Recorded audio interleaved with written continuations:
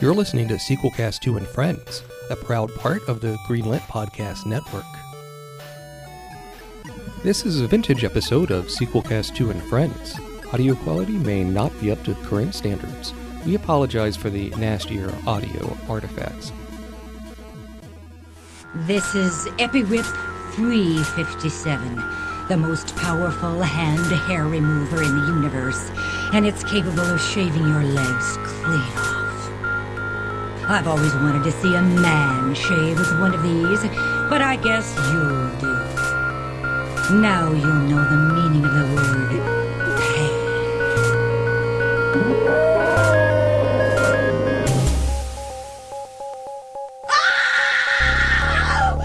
It's a sea slug! Run, girls! Hello and welcome to the Video Game Sequelcast. The Video Game Sequelcast is a podcast that looks at video game franchises. This time around, we're looking at the Space Quest franchise of computer games. I'm Matt, Player 1. With me is Player 2. Thrasher. And we've been wanting to do Space Quest on this show for a long time. If you want to check out past episodes of the Video Game Sequelcast, where we've talked about such franchises as Mario or Sonic the Hedgehog, you can do so at sequelcast.com or check out the Facebook page at facebook.com/sequelcast. And if you like what you hear, why not donate? You can donate via PayPal at sequelcast.com/donate. That's www.sequelcast.com/donate. Okay. With that out of the way, Space Quest. You know, these were the main games in the series, at least. There was 6 games in the series, released between 1986 and 1995. Which actually surprised me. It had never occurred to me when I was doing research for this episode that this impressive body of games came out in just under a 10-year period. Well, think of how much advanced in technology in computer games. I mean, you can really look...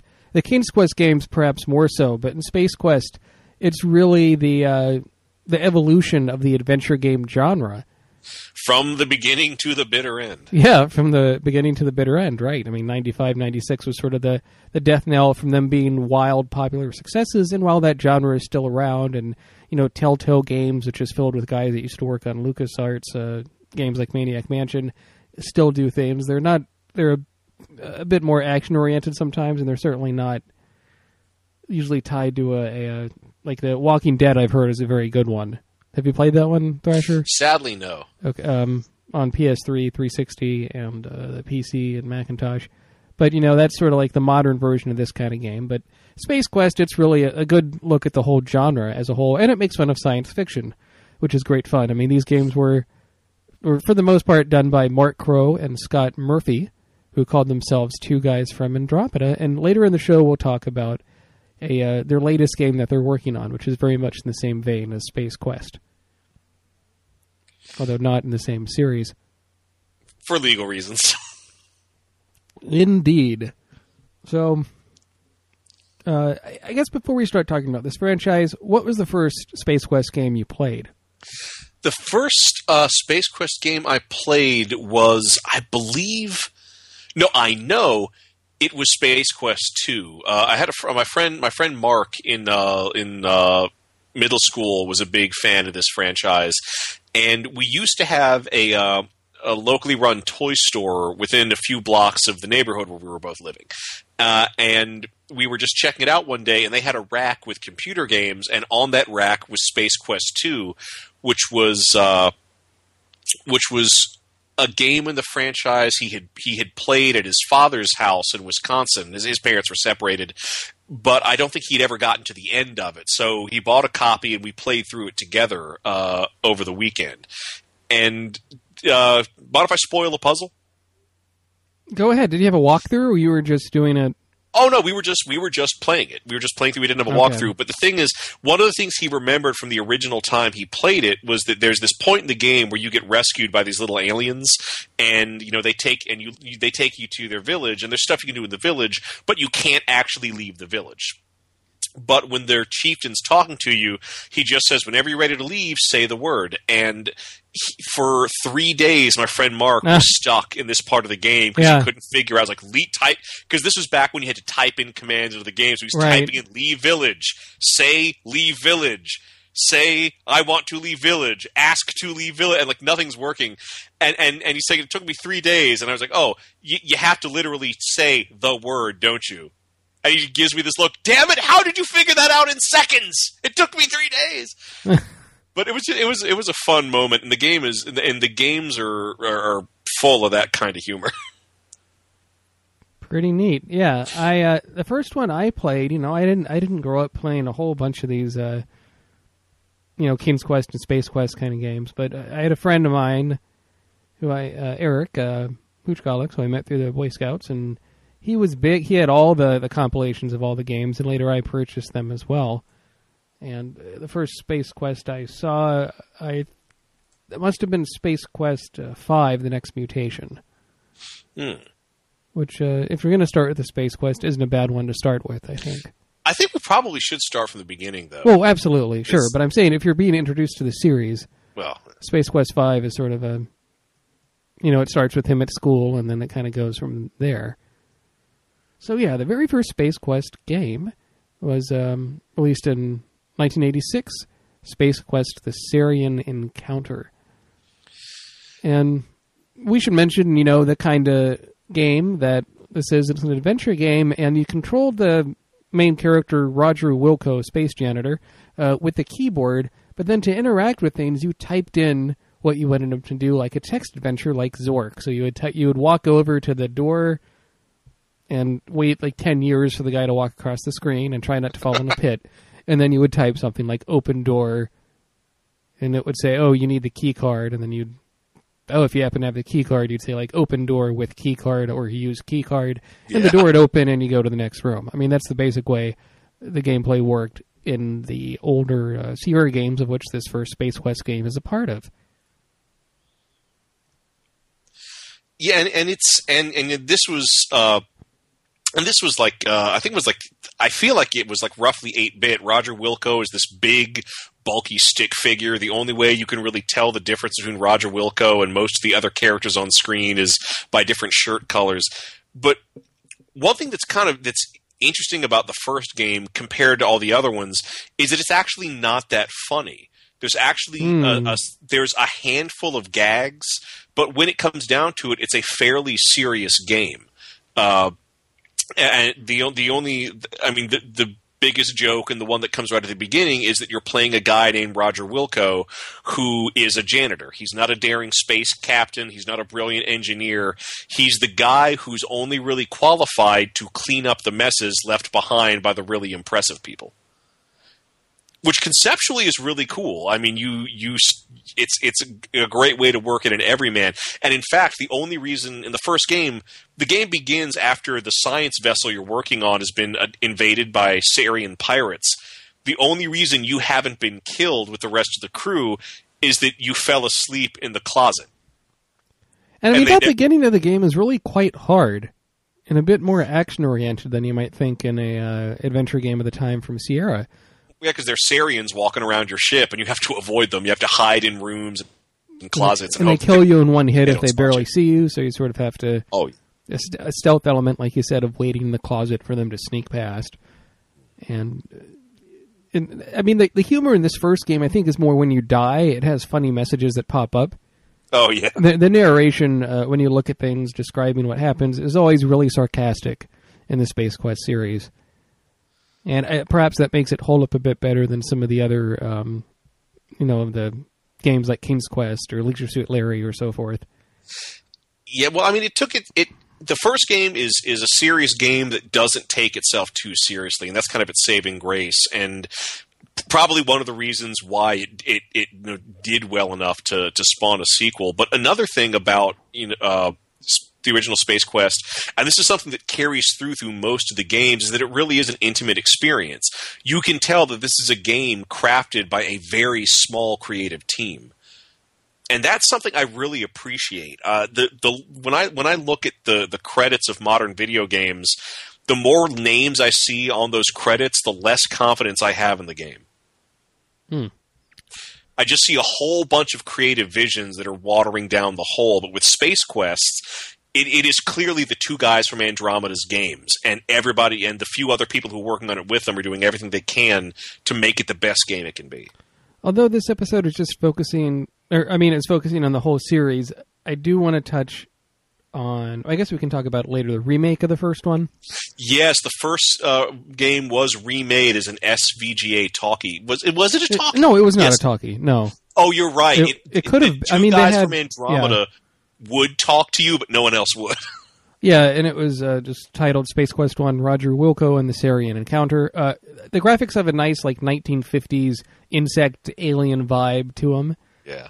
And although with the controls with the mouse, in some ways I think it made the beginning of the game more difficult. Well, actually, there is if the original Space Quest does have one horrendous flaw, it is a flaw that is thankfully corrected in the remake. About 2/3 of the way through the original Space Quest, you have to buy a spaceship, and you start out and you have very little money. That's and the only way you really have of earning money is by playing a slot machine in the bar, which is where one of the game's gags come from. But the thing is, in the original version, the slot machine is completely random. It is entirely possible to lose all of your money on that slot machine, and you cannot play any further, because without money, you can't bet money, so you can't get money. And so the only way you can really get through that section, and it can take up to an hour, is by anytime you win money, saving the game, and then anytime you lose money, restoring from your last save. And it is time-consuming and frustrating, and you're just so totally at the whim of fate. Thankfully, in the remake, one of the very first things you can do if you examine the chamber where the secret device is that the science vessel is experimenting with, you can find an old electromagnet. Then in the remake, when you get to that part of the game with the slot machine, you can use the electromagnet on the slot machine, and it screws up the machine so that you always win, and then you're out of that section in about a minute and a half.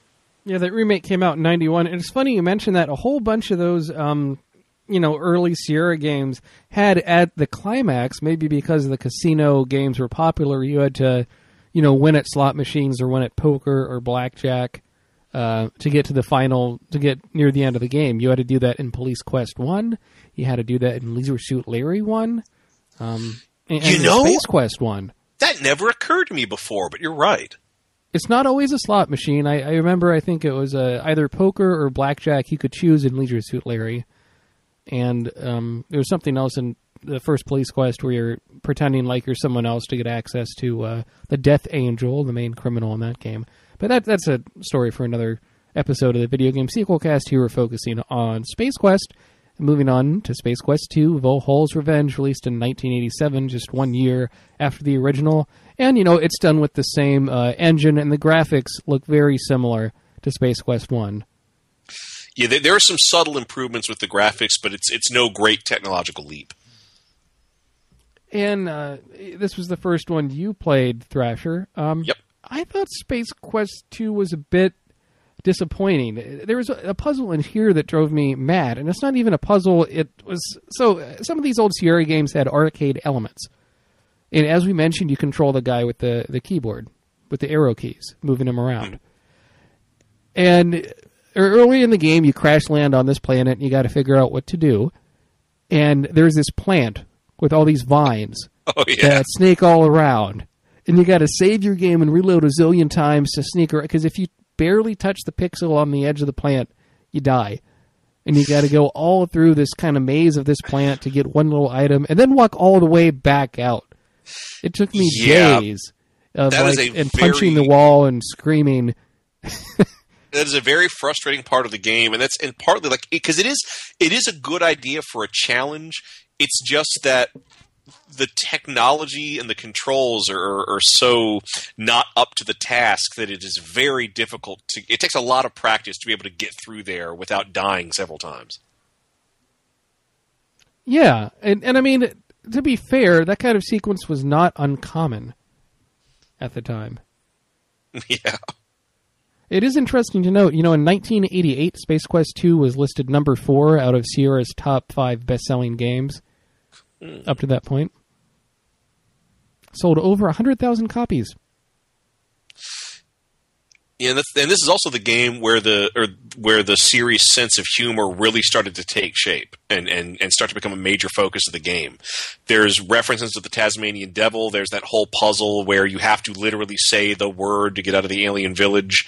There's the fact that the villain's master plan involves sending out cloned insurance salesmen to commit massive insurance fraud. Yeah, it's. I think the puzzles in this one are a bit more obtuse than what was in the first game, and it seems like they were still trying to. They had the humor, but they hadn't quite touched on what makes Space Quest. I think. Well, part of comedy is timing, and sadly, with like these 8-bit pre-VGA graphics, I think it was pre-VGA graphics. Like there's and just processing speed and whatnot. You really can't get really good comic timing. Although it's interesting, Infamous Adventures released a remake of Space Quest 2 done in the VGA style with the full voice acting and everything. Oh, cool! I got to check that out. You can get for free from Pitch from their website. Yeah, from infamous-adventures.com.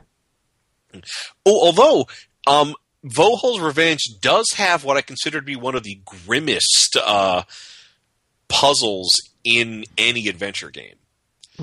Because towards the end, because the villain Vohul is this evil mad scientist from your home planet, and he looks kind of like the Baron Harkonnen from Doom. He does kind of have that look to him, but also he's hooked up to life support. He's like kept alive by these machines.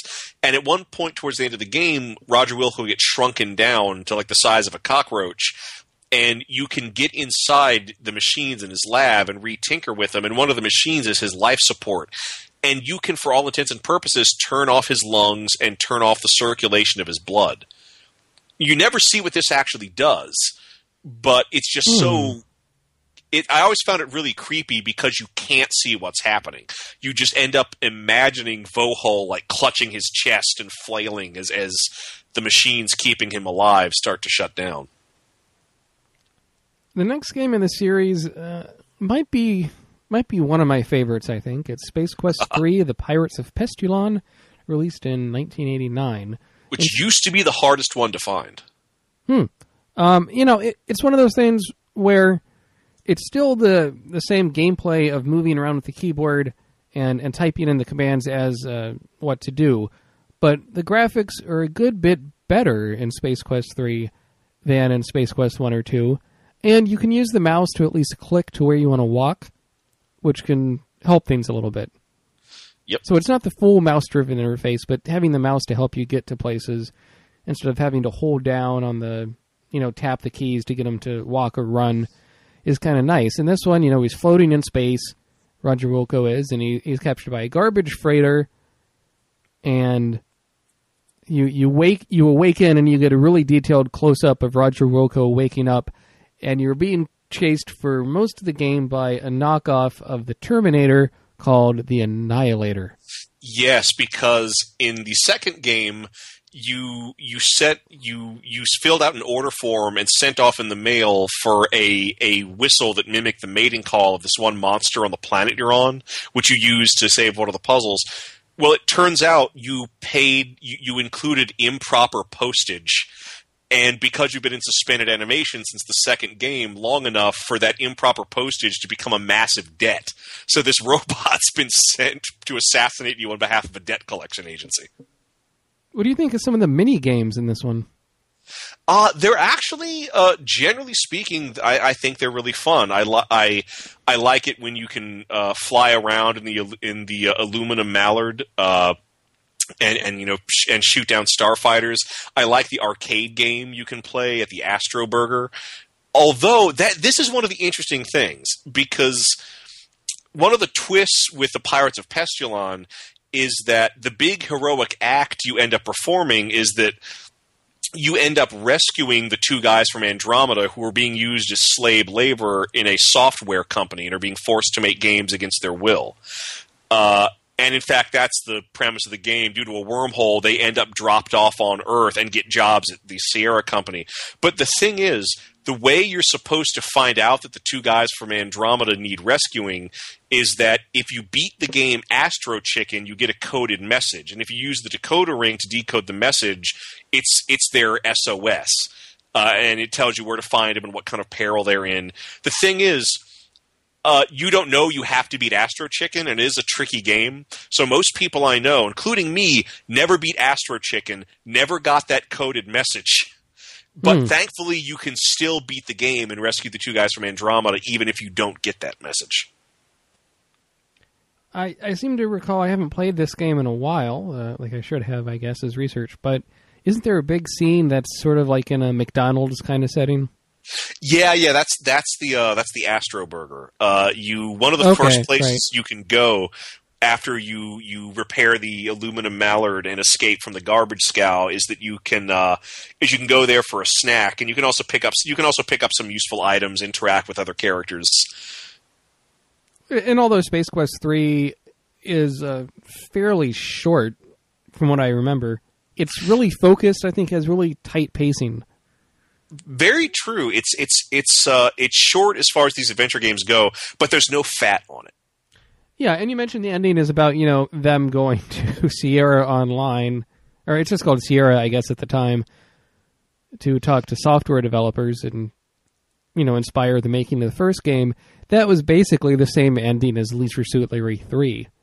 Yeah, the Sierra really got into the swing of having a lot of self-referential humor. Like, I know, you meet Ken Williams at the end of Space Quest 3. I know that a parody of Ken Williams shows up in all of the Leisure Suit Larry games. That's true, yeah. He's the drunk at the bar in the first one. He's Chief Kenny Wawa in Leisure Suit Larry 2. He's the balloon animal guy on Leisure Suit Larry Love for Sale, and all of his balloon animals look like penises, but then he has some elaborate narrative of why they're not actually penises. It's like, look, this one's Godzilla, this one's Mothra, now they're fighting! Oh, jeez. It was great. Space Quest 3, The Pirates of Pestulon. So 2 years later in 91, I would say this is like the first real huge budget Space Quest release, because it got a CD-ROM release with voices and everything. Including narration by Gary Owens. Oh, yeah. Man. And Gary Owens, the two guys from Andromeda, on their latest game, which is in the style of Space Quest, called Space Venture, they're getting Gary Owens back to do narration. Oh, that's groovy. And I guess I can talk about that now briefly. The two guys from Andromeda, which was their nicknames back in Sierra, they are doing through Kickstarter, they funded an adventure game called Space Venture. And for legal reasons, it's not Space Quest, but it seems to be very similar in tone. It's the spiritual successor. Spiritual successor. The main character is called Ace Hardway.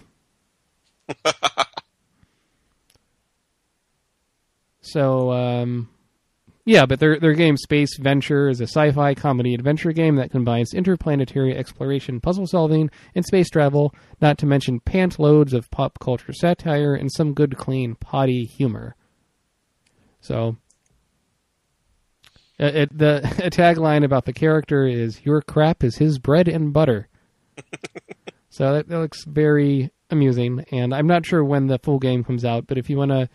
they have a very interesting podcast over at guysfromandromeda.com where they talk to people that made other Sierra games like Police Quest, and even have audio commentaries that plays over video of all the games in the Space Quest series.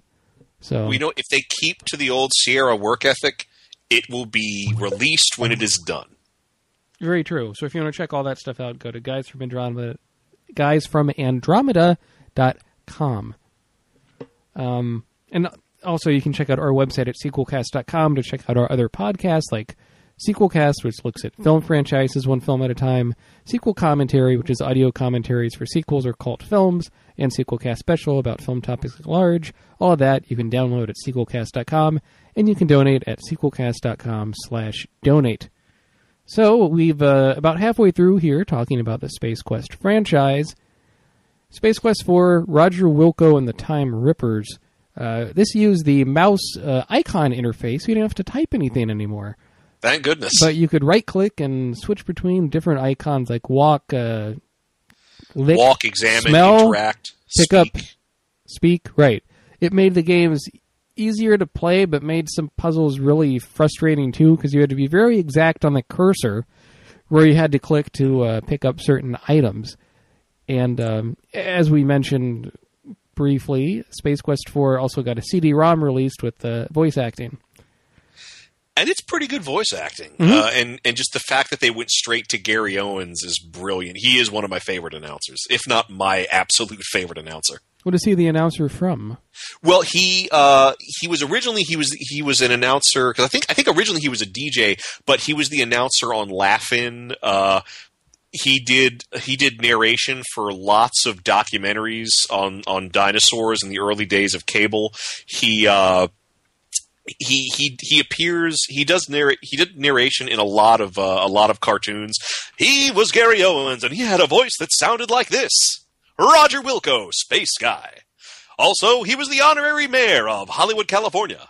And he's just this kind of perfect, kind of cheesy narrator, and he's the best of the best when it comes to cheesy narration. I mean, the plot of Space Quest 4, Roger Wilco and the Time Rippers, is very complicated.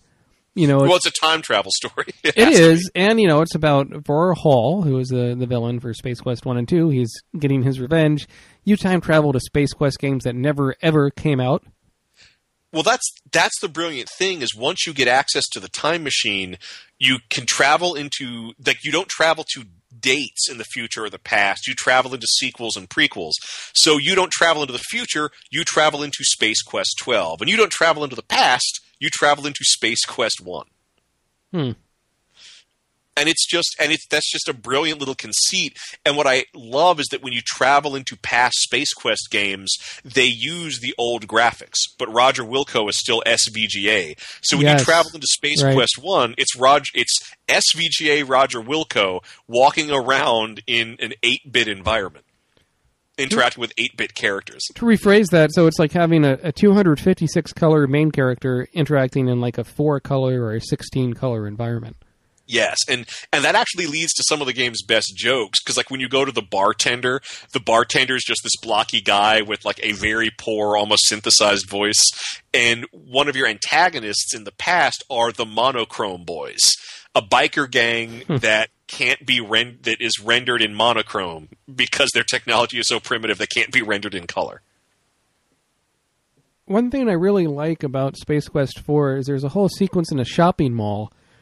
If you look at the video game store, everything is a parody of a computer game at the time. And they take a lot of digs at LucasArts in that one. Yeah, there is one specifically. Boom, the parody of Loom. Yeah, I'm going to look that up. Give me a moment. Talk about something else about Space Quest 4. Oh, okay. Well, actually, there's lots of just mini in the mall. Particularly, there's just lots of little mini games you can play. Because again, in the mall, you do need money. One of the things you can do to earn money is by getting a job at a temporary job at this fast food restaurant. I think it's another Astro Burger. And in that one, you play a game kind of like Burger Time. Only instead of filling out specific burger orders, since it's all shitty fast food, all the burgers have to be identical, but the burgers start getting run through the conveyor belt faster and faster, and it's harder to keep up getting the burgers arranged right with the patty, the ketchup, the onions, and whatnot. And also your ingredients don't necessarily refresh as fast as you need them, so it's inevitable that you're going to make mistakes. Then there's also there's Miss Astro Chicken, Flight of the Pullet, which you can play there. Oh, and one of the fun things about the arcade games in Space Quest 4 is that they were bundled together and released as their own separate program. I don't remember what it was called. It was actually no, I think it was it might have been the Roger Wilco Spaced Out Game Pack. Yeah, it was the Roger Wilco Spaced Out Game Pack, which included the Monolith Burger, the Miss Astro Chicken, the Hover Speeder minigame from the remake of Space Quest 1.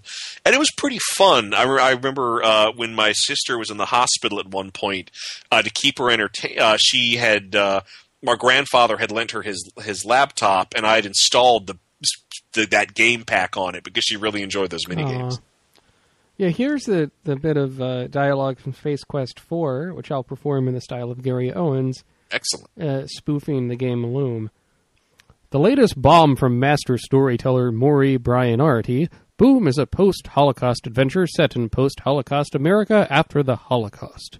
Neutron bombs have eradicated all life, leaving only you to wander through the wreckage. No other characters, no conflicts, no puzzles, no chance of dying, and no interface make this the easiest to finish game yet. Just boot it up and watch it explode. Boom! On Apocrypals, we talk about the parts of the Bible that a lot of people skip over. Like the wizard battles, The angel jacuzzis, a goat full of sins, 500 drunk elephants, and a man named Porky Party. and yes, that's all really in there. All this and more on Apocrypals every other week on the Greenlit Podcast Network.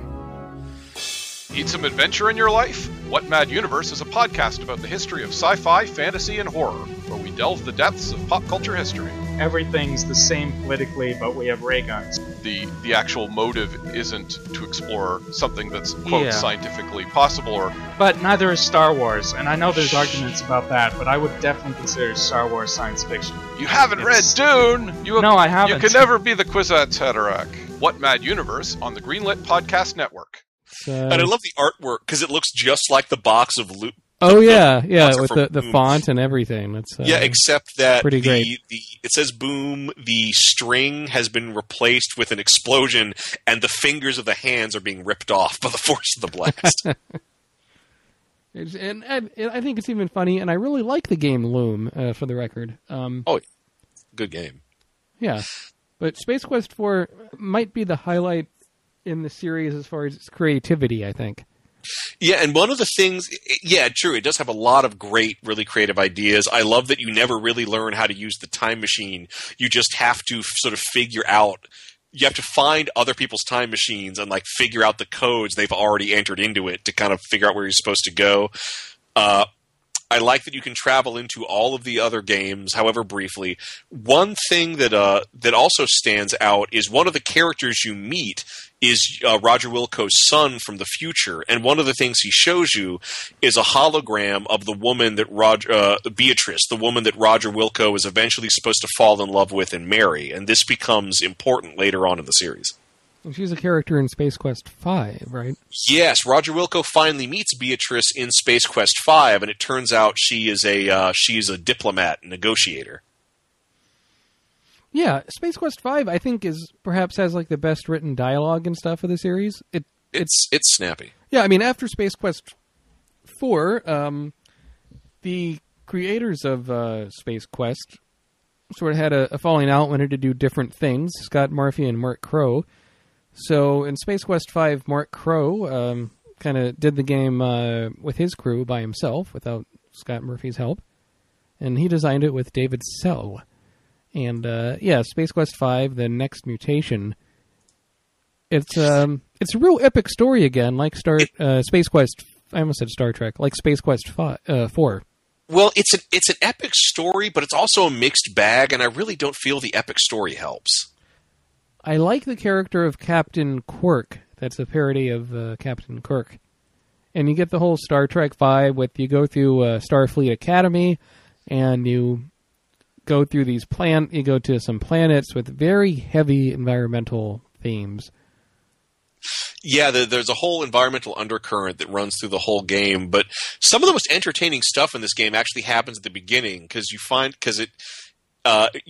out that Roger Wilco, after Space Quest 4, Roger Wilco's decided to do something with his life, so he's entered officers training at his home planet's equivalent of Starfleet. And the game actually opens with a really fun kind of Kobayashi Maru parody.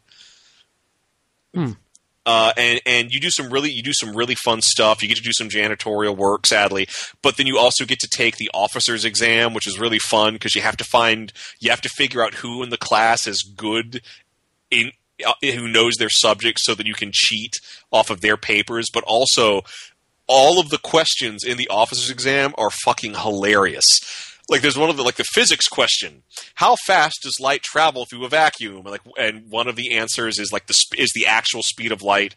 One of the answers is an incorrect version of the speed of light. And then another question is depends. Is it an upright vacuum, or is it vertical or upright vacuum, like the appliance? And they all have something like that. But, and I will say this, once you become a starship captain, to become captain of the fleet's best garbage scow, the game really loses a lot of its sense of humor. Yeah, it's almost like you set up these characters who are going to go on a bunch of adventures, and then maybe it feels like they just had to finish it a bit more quickly than they would have liked. I mean, this came I out think it's just in those 93. plot. Because in the other games, you've got these funny antagonists and you're put in these funny situations. But in Space Quest V, once you get out into space, you're just doing a job. And then you uncover this plot involving burying toxic waste on other planets. And it seems like a too heavy a subject for what is supposed to be a comedy sci-fi game. So you think it might have been a plot more suited for like an educational game? Well, an educational game, or at least executed fun in a funner way. Because, like, right off the bat, like, the toxic waste, it mutates you into a monster, but the monsters aren't particularly hideous and aren't particularly evil. You never really hate Captain Quirk, even though he's one of the people responsible for this plot. I feel like the game needs a really good villain, and that villain should be profiting from or gaining something from the toxic waste in a more creative way, like with Vohul and his intergalactic insurance salesman clones, or something like that. Yeah.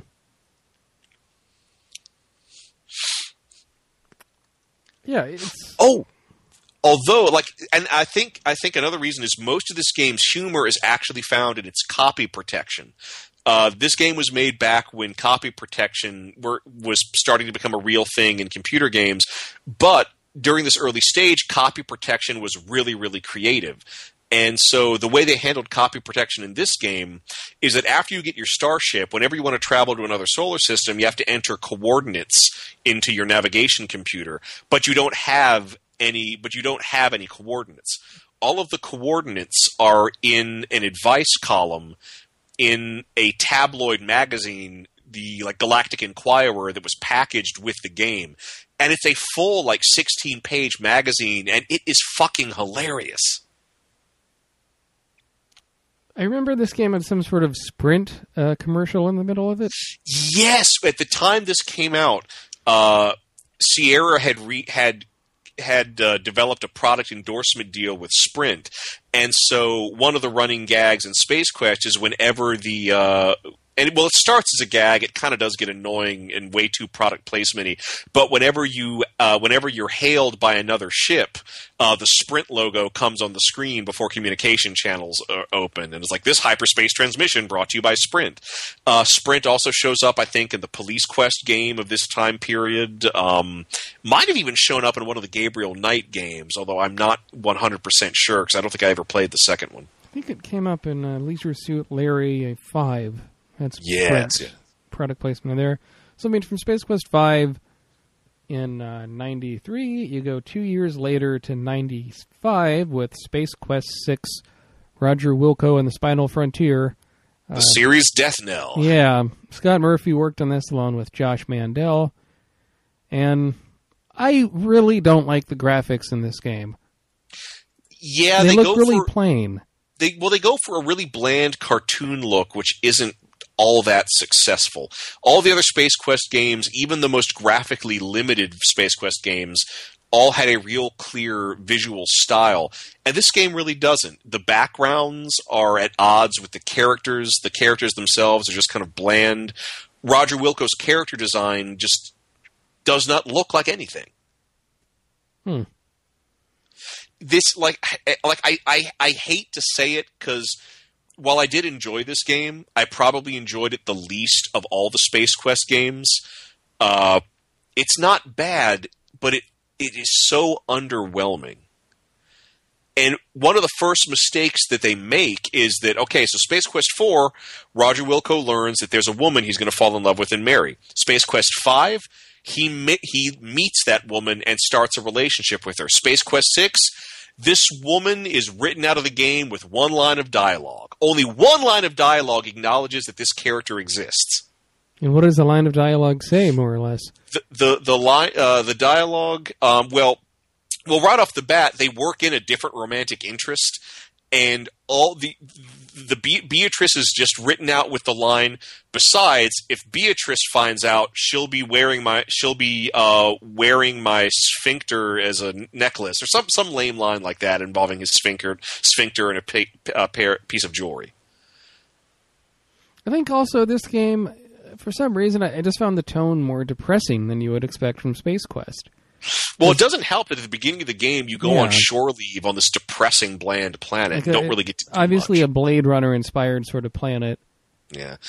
The funniest part is the liquor store, because every bottle of liquor has a sci-fi pun name, like Samuel Douglas Adams. Yeah, I mean, the plot really takes a lot to get going. You know, you get kind of like an inner space sort of moment near the end of the game, which is why the whole thing is called Spinal Frontier. Which is nowhere near as good as the original title, because the love interest is Corpseman Santiago, and so the original title was Where in Corpseman Santiago is Roger Wilco, which is hilarious, but apparently Borabund, who was publishing the Carmen Sandiego games, threatened them with legal action, so they dropped it. But yeah, and even though like that's the whole thing the game is building to, once you get miniaturized and go into their body, it's really bland, and like it's not that long, it's not that interesting, it doesn't feel all that challenging. And again, we have a villain that we don't really get to hate. The villain is this woman who wants to achieve immortality. And her original plan is to take Roger Wilco's body because he's the one person in the universe no one will miss, so no one will notice when he starts acting differently. But then at the end, for absolutely no reason, goes after Corpseman Santiago. And then, like, the only thing in this game I really liked is that early on in the game you find a fish, and you can never use it and never get rid of it. And multiple times in the game, like, characters will go, oh, here, you forgot your fish, and will throw the fish at you. And it gets more decomposed and more rancid as the game progresses. Oh, and another thing. Even though this game came out on CD-ROM before CD burners were available for home computers, they still kept in copy protection. And right. It is the most frustrating copy protection I have ever seen. What's so frustrating about it? I don't remember this. Well, part of the game's manual is like a janitorial, janitorial trade magazine. Okay. Because you've been bumped because of what happened in the previous game. You've been bumped back down to janitor, and so. Early, about a quarter of the way through the game, when you get a whole... No, actually, no, I take that back. This is actually very early in the game, probably a sixth of the way through. You get this broken machine you have to gather the parts for and repair, but nothing in the game tells you how to repair this machine. The advice column in this janitorial magazine in the manual does tell you how to build the machine, but it doesn't tell you how to build it. It gives you this complicated list of instructions of what parts can't go with other parts. So you have to use this web of elimination logic to figure out the only possible functional arrangement those parts go into. And it just takes forever, and it's very difficult to figure out, and you kind of have to work backwards in the worst possible way. And this was also back in a time before the GameFAQs website, so you couldn't just do an internet search for a walkthrough, because you might not actually find one. Right. I think we've had, in Space Quest 7, they tried to do over the years, nothing really came of it. At one point it was going to be, I think, like a multiplayer game where everyone played different versions of Roger Wilco. That would have been fun if you could have done a multiverse sort of thing. Yeah, and at one point there was going to be a game simply called Space Quest that just would have been an action game on the Xbox. Which I'm glad didn't happen, because these really shouldn't be action games. Happen, and I think it's Activision now is who has the rights to the Space Quest name, but they're not really doing anything with it. So there's a lot of Space Quest fan games out there that you can check online. Yeah, actually, there's a fan game that takes place between Space Quest 2 and 3, where it's all about an adventure that Roger Wilco has when he comes out of suspended animation temporarily, has an adventure, then goes back into suspended animation. And it uses the classic graphics.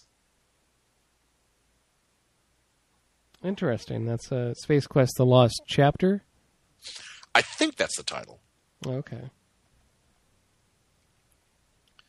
But I mean, there was also a comic book series which I have been trying to track down. Sadly, I have my investigations have not borne fruit. I found it once on an online auction site, but wasn't able to purchase it.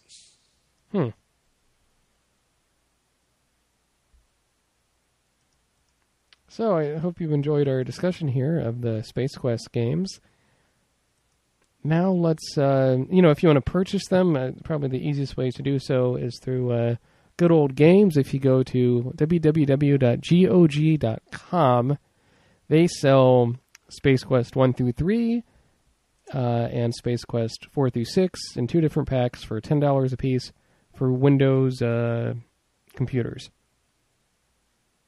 Cool. It runs on XP Vista, Windows 7, and Windows 8. So, although they've been having more Macintosh stuff on there, so I'll have to check that stuff out. maybe they'll port that over. So I think before we talk about what we've been playing, I was thinking of a segment to add to the show, where we think of a piece of music from this the franchise that we're talking about to discuss. Good choice. A music moment. Interesting story. When I was at the height of my Space Quest fandom, I was in my high school band, and our music director got a hold of a computer program where if you loaded a MIDI music file into this computer program, it would turn that MIDI music file into sheet music. And I begged, and I had a MIDI file of the Space Quest theme pulled from the CD-ROM for Space Quest 6, and I begged for our band director to take that MIDI and deconstruct it into sheet music for the Space Quest theme for me. Sadly, he would not do it. I think he was concerned about possible rights issues or something. That's too bad. I did try to teach myself how to play it on the saxophone. I was marginally successful. I love the Space Quest theme. It's evocative of sci-fi adventure, and they just do some brilliant variations on it. Cool. A piece of music for Space Quest that I think was a good arrangement is the beginning of Space Quest 3 has an arrangement of the Space Quest theme done by Bob Siebenberg, who was the drummer for Supertramp. Oh, that's cool. And it just has a lot of character to it. It has a good synthesized feel. And it's just a real rich arrangement of that theme. So that's the piece of music that I take away from the Space Quest series. Well, actually, the other, I mean, as much as I like the theme, I love the Fester Blatz tune, which shows up in Space Quest 3 and Space Quest 6. That it just sounds like the perfect music for this slovenly alien shopkeeper running his skeevy shop. It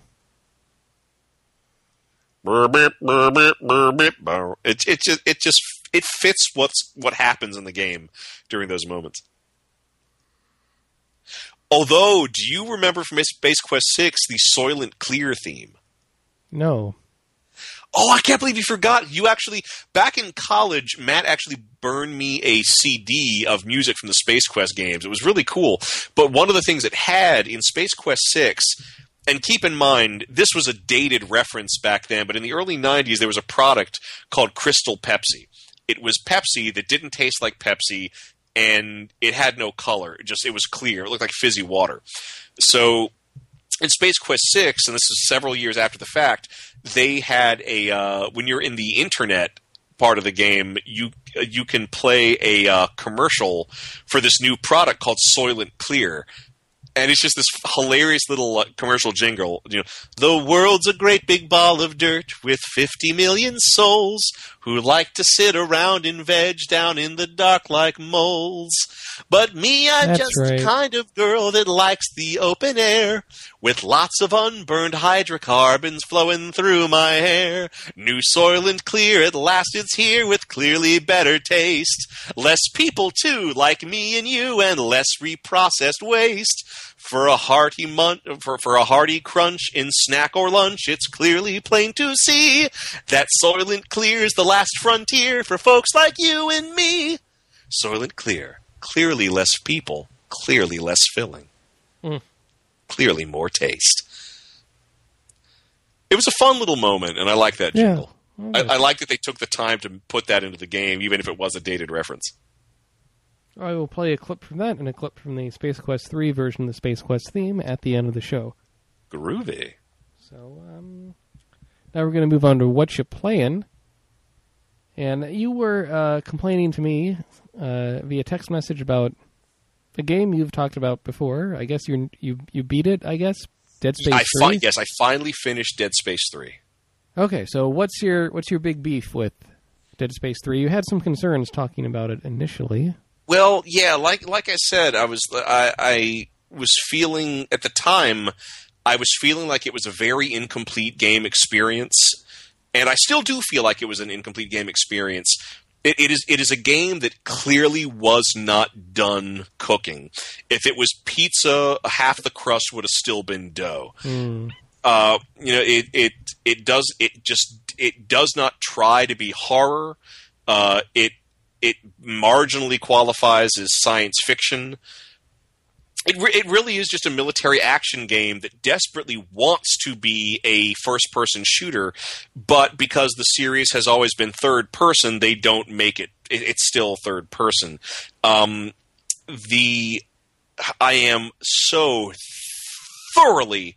Because the first two games used save points. And I don't mind the save points in the first two games. The save points worked, and they were strategically located. They were where they needed to be. Space Quest Dead Space 3 uses an autosave feature that is barely functional. It appears to save just randomly throughout the game. It doesn't save during sections of the game where it would be really nice to have a goddamn save. If I can't control when it saves. And that's the other thing. You can tell the game to save by going to the menu, but it doesn't save your progress. It only saves the items you have collected. So if you die, you're gonna still have the stuff you have, but you're gonna go to your previous save no matter how far back that was. And I almost had a fit during the climax of this game because you have to race through this crumbling planet to get to this vaguely defined objective.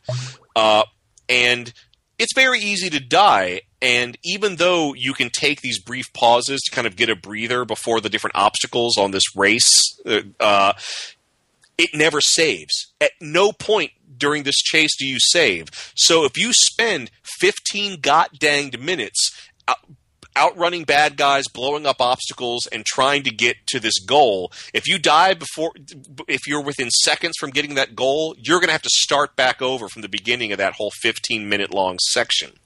And making it worse, nothing about that sequence is randomized. So you know exactly where the monsters are going to jump out because they always jump out at the same place at the same time. Also, and they don't make this clear entering this segment of the game, there's this wall of destruction that's on your tail. So if you don't run fast enough or hold still to solve an obstacle, you will just die if that wall of destruction catches up to you. It is just so thoroughly frustrating. And then they don't end the game with a jump scare or a comment on a jump scare, which is a nice unifying element in the first two. And also, and I don't give a crap if I spoil it, they do a half-assed job of killing off the main character Isaac at the climax of the game.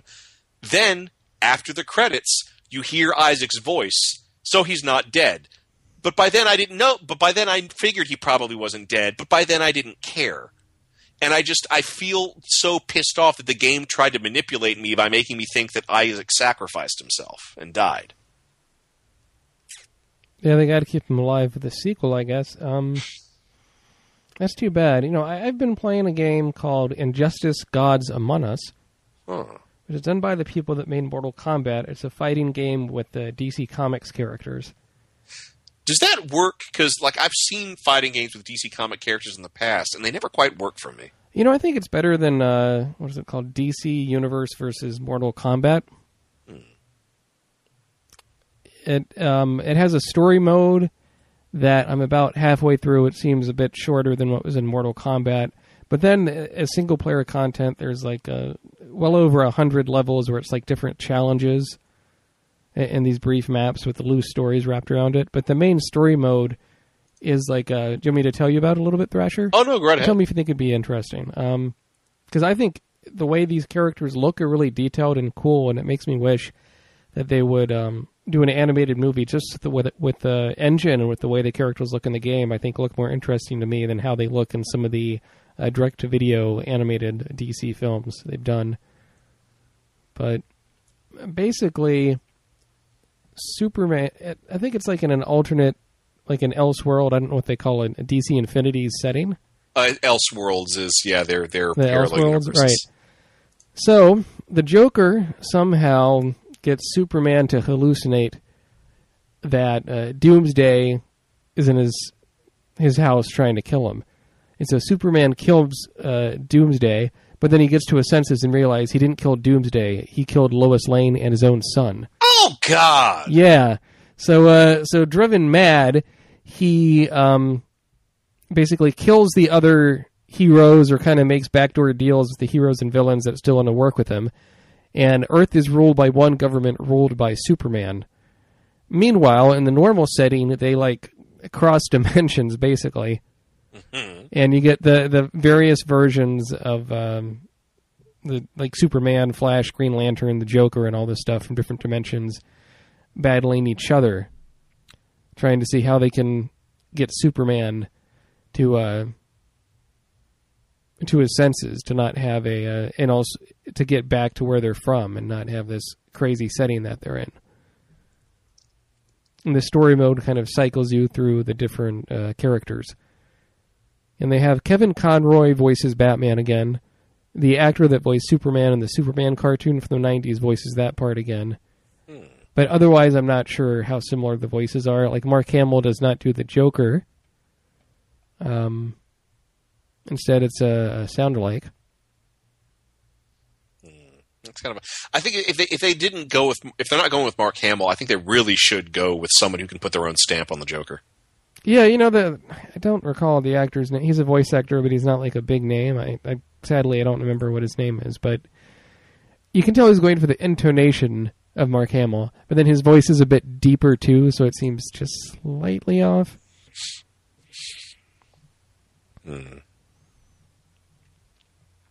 And I don't know, just starting a DC hero game and a game centered around Superman, with Superman killing his wife and child, is just so unappealing and such a betrayal. They don't show that in the game. They talk about it. I don't give a damn. It's part of the game. They do it in the comic. Yeah, no, it's certainly part of the comic, and it's part of the backstory. And they talk about it in the game. Why can't? I guess my question is, if you want to do any superhero fighting game, why do you need an elaborate setup? Why can't you just say, here's a game where we give you the characters to play with, have at it? Well, you went silly setup. So to try to explain how characters like Harley Quinn can fight Wonder Woman and not get pulverized. Oh, God. Are you ready for this, Thrasher? You'll like this one. I bet I won't. There's a pill made of Kryptonian elements that, while not giving them Superman strength, give them Superman endurance. God dang it. Oh. So, I don't know if that's... They never need to pull that shit when these characters face each other in the comics. They get creative. Ugh. But I'm finding the game really fun, especially for the equivalent of fatalities. Instead of these super moves you do in the middle of a match. And you don't have to memorize a complex sequence to put it in. You just have to tap L2 and R2, or the triggers, when you build up your meter enough. And they're so over-the-top and ridiculous, it's very funny. For instance, Batman calls the Batmobile in to run you over. Okay, that's cute. He punches you a few times, then he like pushes a little button on the side of his helmet, and the Batmobile. He like leaps over the Batmobile on a backward flip as the Batmobile like runs you over, and it knocks away a quarter of your energy. Do they have one for Superman where he flies up into outer space, grabs a moon, and throws it at you? Basically, he grabs you into space and I think tosses you on the ground. The one for Aquaman, he summons all these fish, and then a giant white shark comes and chomps you. Oh, cool. So it's, I think it's well done. I think it's fun if you like DC comic characters like I do, and it has a lot of fun multiplayer features. But, you know, if you don't like... It's done by the guys that did Mortal Kombat. It's a very similar fighting system. You might want to wait on it. But if you want to check out like a free, simplified version of it, there's an app of it for the iPhone that uses touch controls. That's pretty fun, too. Well, I don't have an iPhone, but... Okay, well, if any of the listeners do, that's I'm having fun with that. It's something different. I like a fighting game every now and then. So... I don't mean to be so ranty. I just, as a freelance game designer, I feel very passionately about games and gaming. Understandable. So I hope you like this episode of the Video Game Sequel Cast looking at the Space Quest games. Check out other episodes at sequelcast.com. What are we gonna do next week or next time on Video Game Sequel Cast, Thrasher? Well, isn't it your pick? I thought I picked. I guess it is my pick. You picked Space Quest. Yeah. I think it would be fun to look at another adventure game. Scratch that. Okay. Let's do Wing Commander. Oh, cool. Good choice. So next time on Video Game Sequelcast, we'll look at the Wing Commander games for Video Game Sequelcast. This is Matt. Follow me on Twitter at Sequelcast. This is Player 2, Thrasher. You can find me on Twitter at InternetMayor. Saying... It's Roger Wilco, Space Guy. Clearly better taste. Less people too, like me and you, and less reprocessed waste. More hearty crunch for snacks or lunch, it's crystal clear to see. New Soylent Clear, the last